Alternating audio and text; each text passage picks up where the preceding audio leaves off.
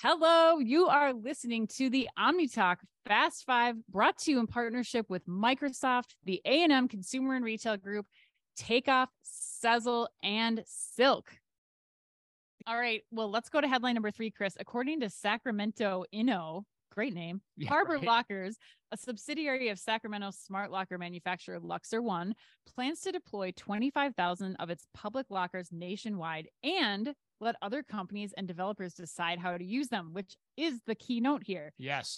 The idea follows a successful pilot that Luxor One did in, that Harbor Lockers, a subsidiary of Luxor One, did in Sacramento, creating an on-demand public locker network infrastructure built for developers and organizations to improve efficiency by providing alternative drop-off, storage, and pickup services at scale. The public lockers are operated by a smartphone app and allow for delivery, storage, and pickup of items around the clock, 7 days a week in many public places. Chris, give me your thoughts. What's the This was one when we saw it that we wanted to include because I think you and I both love this. This is actually one of those weeks rare weeks, maybe that too, but rare weeks. You need to get some Lululemon deodorant. I know, right? But it's one of those rare weeks where we almost aligned on all the stories.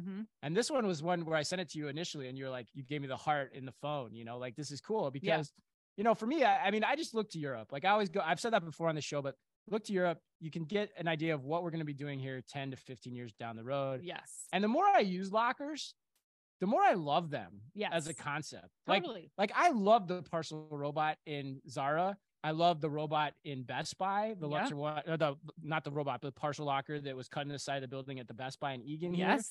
Here. It just makes my life so much better. Yes. So, and if I'm always in this on-demand world, right, it gives me the option to have goods delivered anywhere I want to somewhere I trust when I'm not at home. Yes. Which is an important thing. So kudos to Luxor One, I think, for having the guts to establish this idea as a public good for everyone to utilize. Yes. That's is so important here. Like, I love that people need to understand that what they're doing here is not just locker pickup from a retailer, like the Best Buy example, in the Zara store, like the other example.